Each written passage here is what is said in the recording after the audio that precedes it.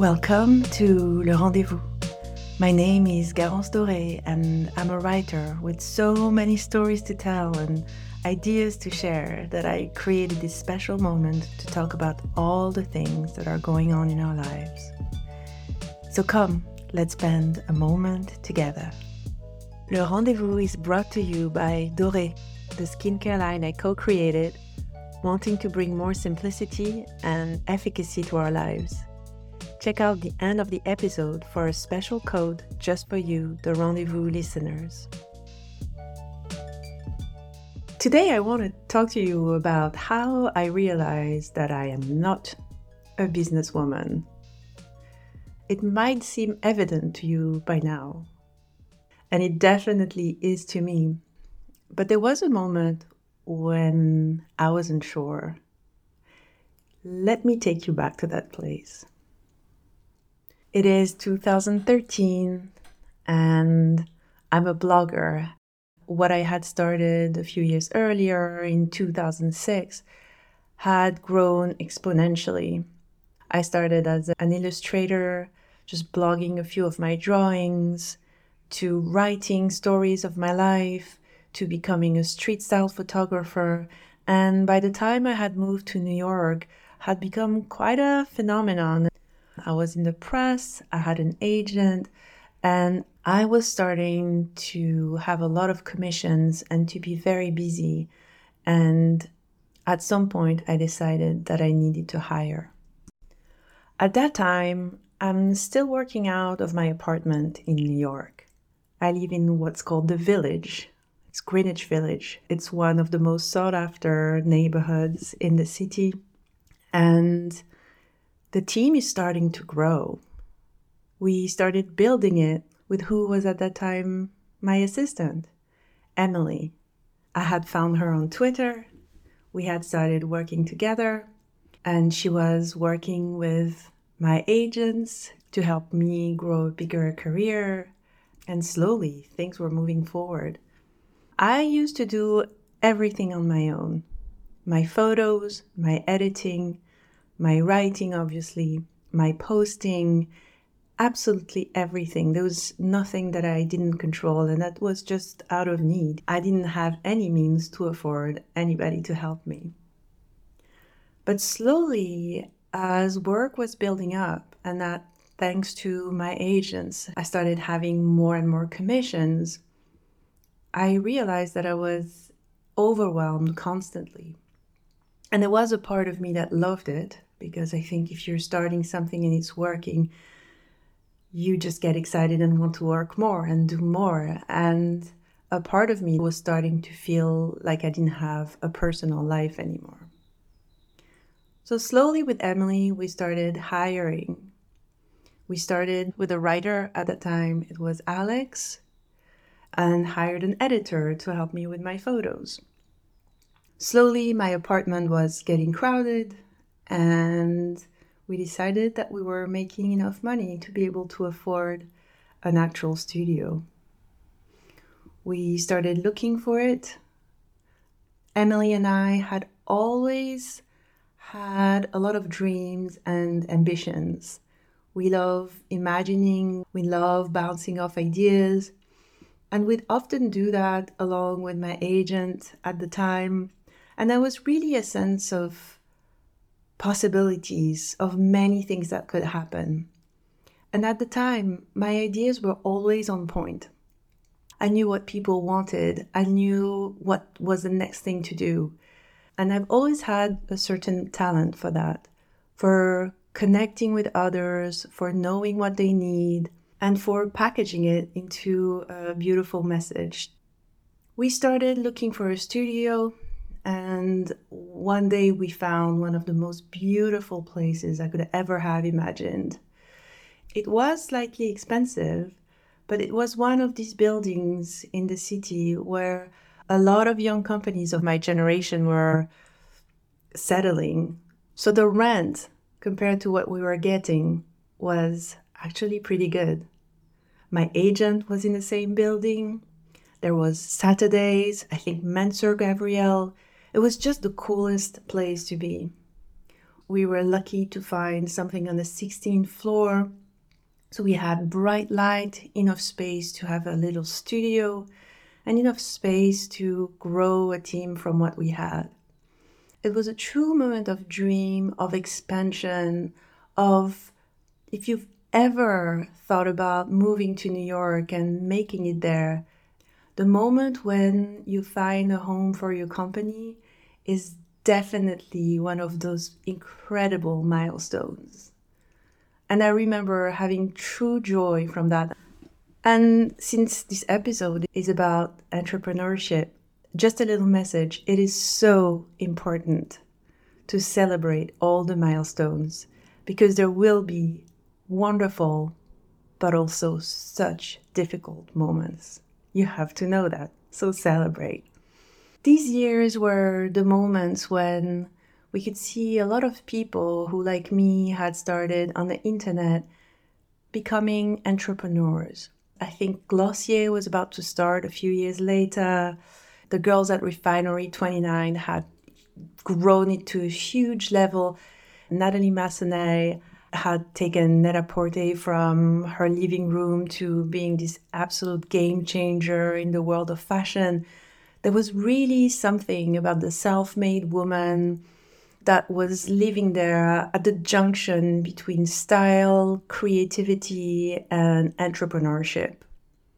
And I, like most people, was really caught in that. So it was these years, and I was part of it in my own way.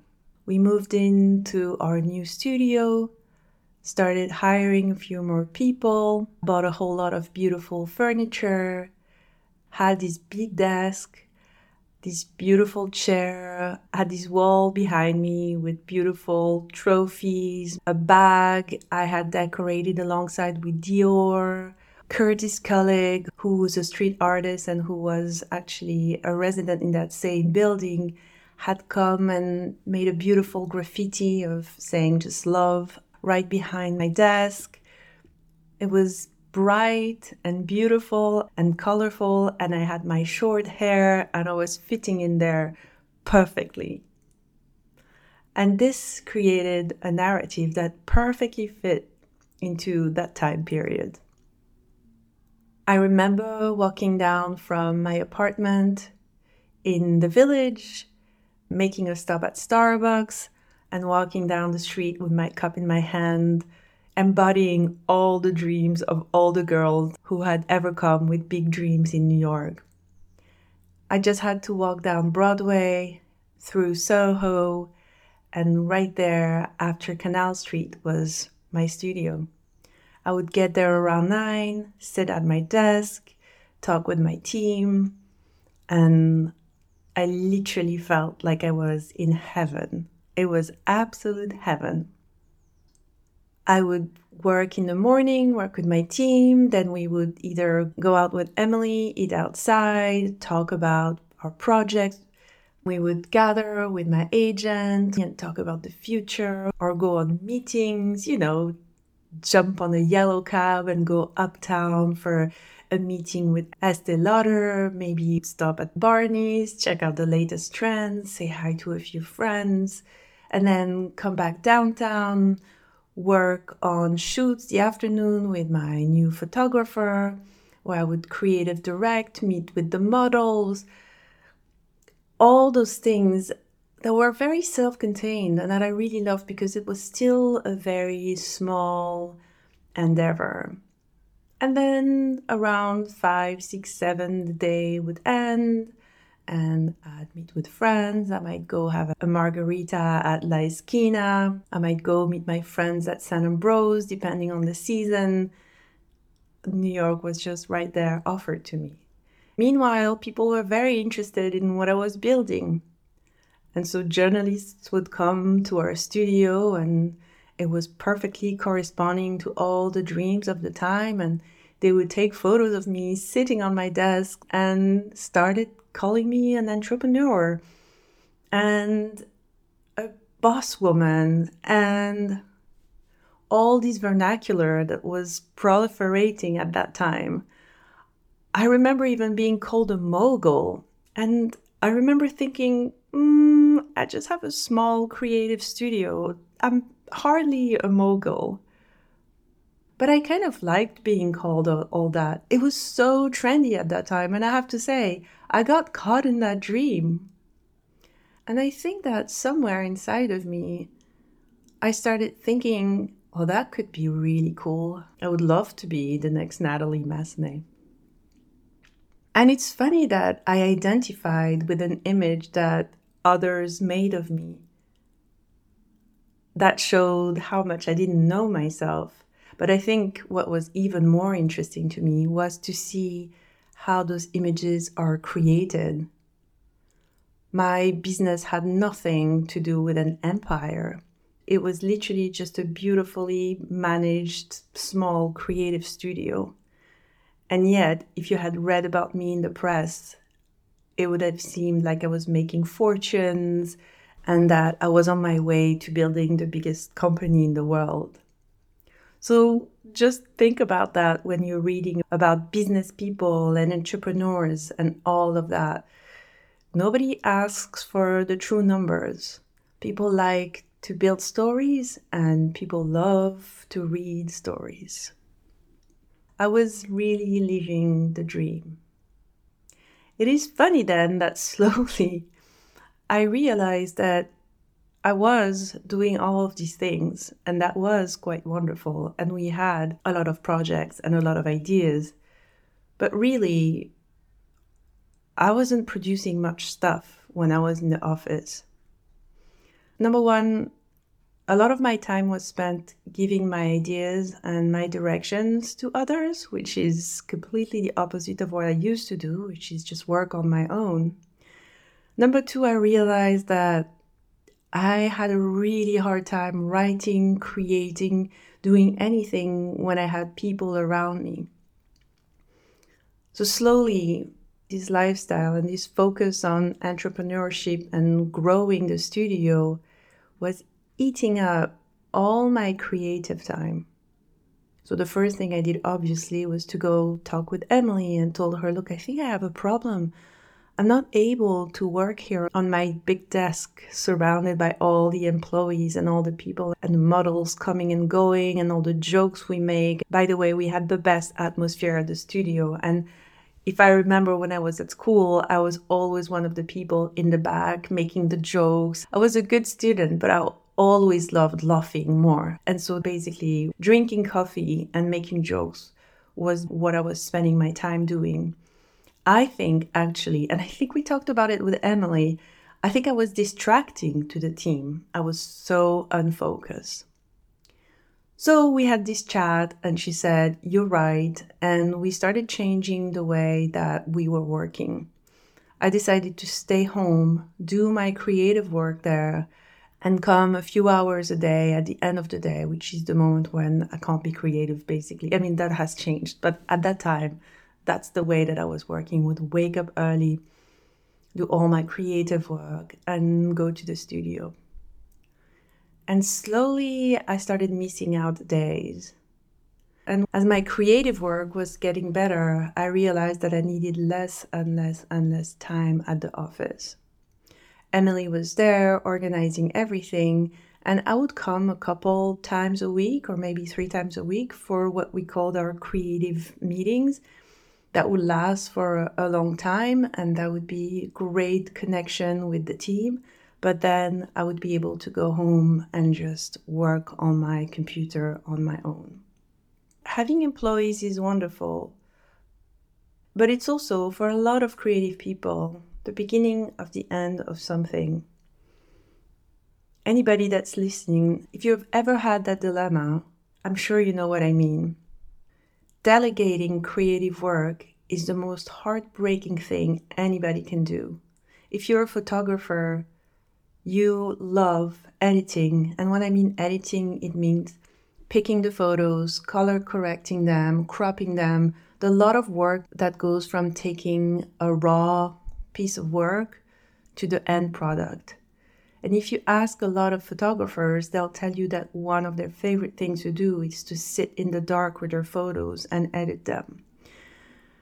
So if you hire an editor, this is kind of something you take away from yourself. It's understandable because at some point you have to make choices. And those are choices all creative people have to do.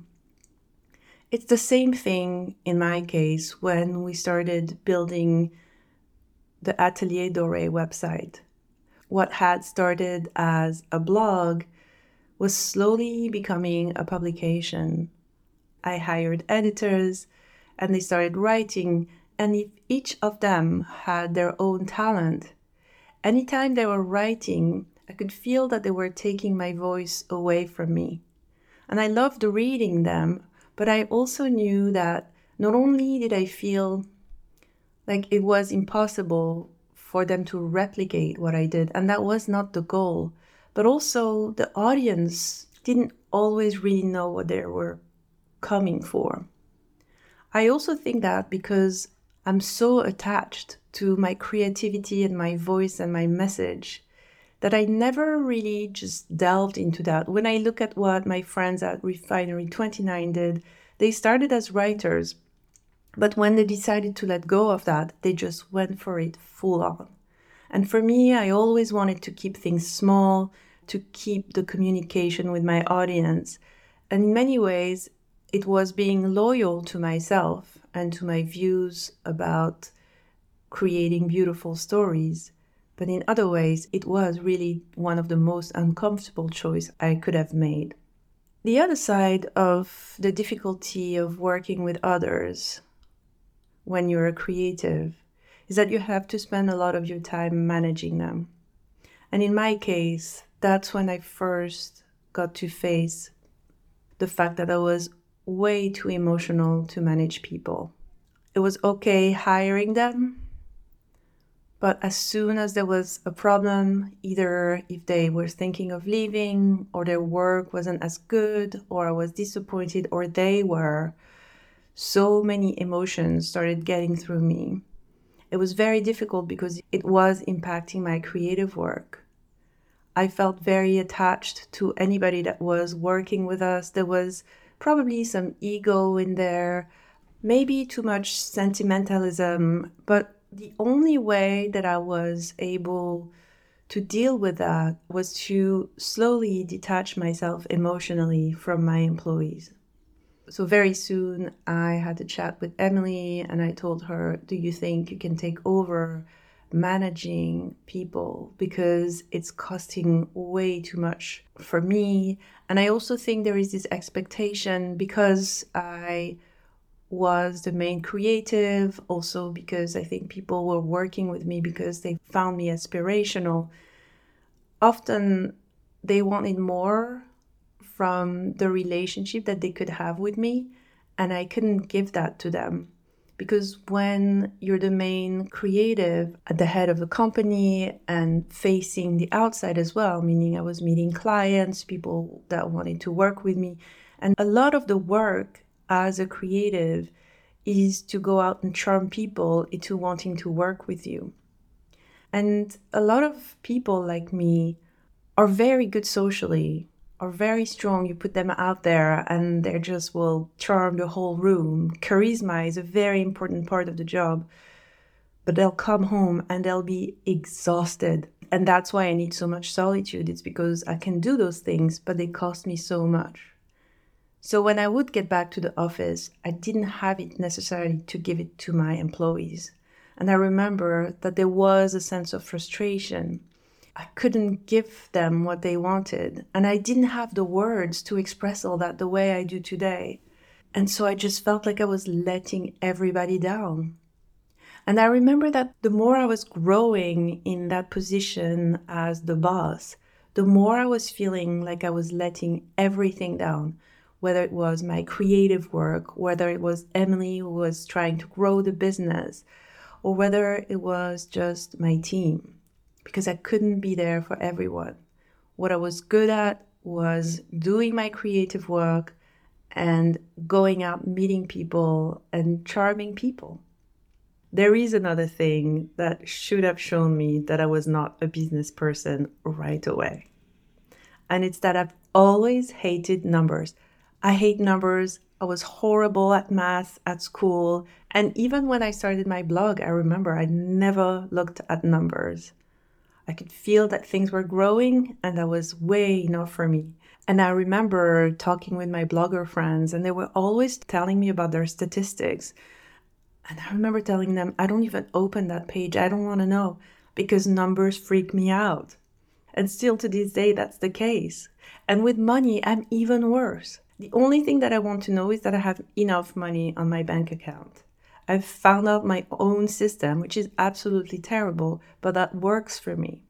And thank God I have people around me who help me, because it's literally like anytime we talk about money, I shy away, I shrink. It's really difficult. That's also why I can't negotiate a deal. That's why I need agents. And that's why I value so much the people who work around me to help me, because on my own, it would have been much more difficult to grow. So now I know I'm very good with the big ideas. I'm very good with coming up with a creative world. I'm very good with visuals. I'm very good with coming up with an aesthetic world. I'm great at telling stories. I am quite charismatic, and it's okay to say, because I've just exposed to you all the things that I'm pretty horrible at. I'm not a good boss. I'm somebody that doesn't like to be at the office. I don't like managing people. I hate talking about numbers. I'm a terrible negotiator, and I can make stuff, but I would be unable to sell them, probably. I mean, I'm sure that if shit hit the fan, I would be able to do it, but in a normal context, those are definitely not my fortes. And that's also one of the reasons why my collaboration with Emily is so fruitful and so beautiful. She not only has all the qualities that I don't have, but she also has the ability of seeing what I can bring to the table. And it's not always easy. This is another episode I'll do. It's about working with people who think they can do your job. And that's a real talent, and something that I often thank her for. And people like Emily are the real business people, the real entrepreneurs who have their own type of creativity, things that they can activate inside of them to just grow things, grow businesses, and see the treasures where they are. Emily really has all these capacities. And I think that we've been able to work together for so long. I think now it's about 12 years, because we see those qualities in each other. After a few years of slowly shrinking away from the office, I literally moved to LA and was flying to New York a few times a month and slowly disengaged myself from it. It is a bigger conversation, but I think that what we had done with Atelier Doré had been a wonderful adventure, but that I didn't recognize myself in it anymore. I don't know that Emily did either. We had taken a vision that was mine and put it in the hand of a younger editorial team. And as much as the tone and the authenticity and the values that we had were there, embodied, I don't think you can ever reproduce the voice of someone. And in the meantime, we had learned so much, all the things that we would never do again. I had finally learned that I was not a business person. Emily had honed in on all of her skills. She had grown and matured, and we had learned so much. But the main lesson for me was to keep my creativity very close and to not try to have anyone reproduce it. Some people are able to do it, others are not. It was learning to be honest with myself that I was not the business person that I thought I could be, and to focus on my qualities and let other people do the things that they can do much better than me. This is why Doré works so well for us. The reason is that it is a very single, very focused vision. I, of course, headed the branding, and we worked with a creative director, and we worked together with Emily. There is this sense of vision, which is definitely part of my skill set. There is the vision and the embodiment that I've created for many years. That's part of what I bring to the company. I know my place. I remember when Emily came to see me with that idea, about creating a skincare line that would stem from my very clear vision about beauty. I know exactly what I want. I know what I don't want. And she took all that and turned it into a business. I remember telling her no in the beginning because we had done everything that you need to do to build a brand before. For other projects, we had gone on investor meetings.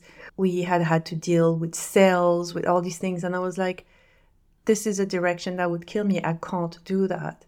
I can't look at spreadsheets. I can't sit with money people for the life of me. This is where I know my soul goes to die. And she was like, I know, and you won't have to do it because I will do it. I feel strong. I feel like I can do it. And I know that you have what it takes to embody and to lead the creative side of the brand.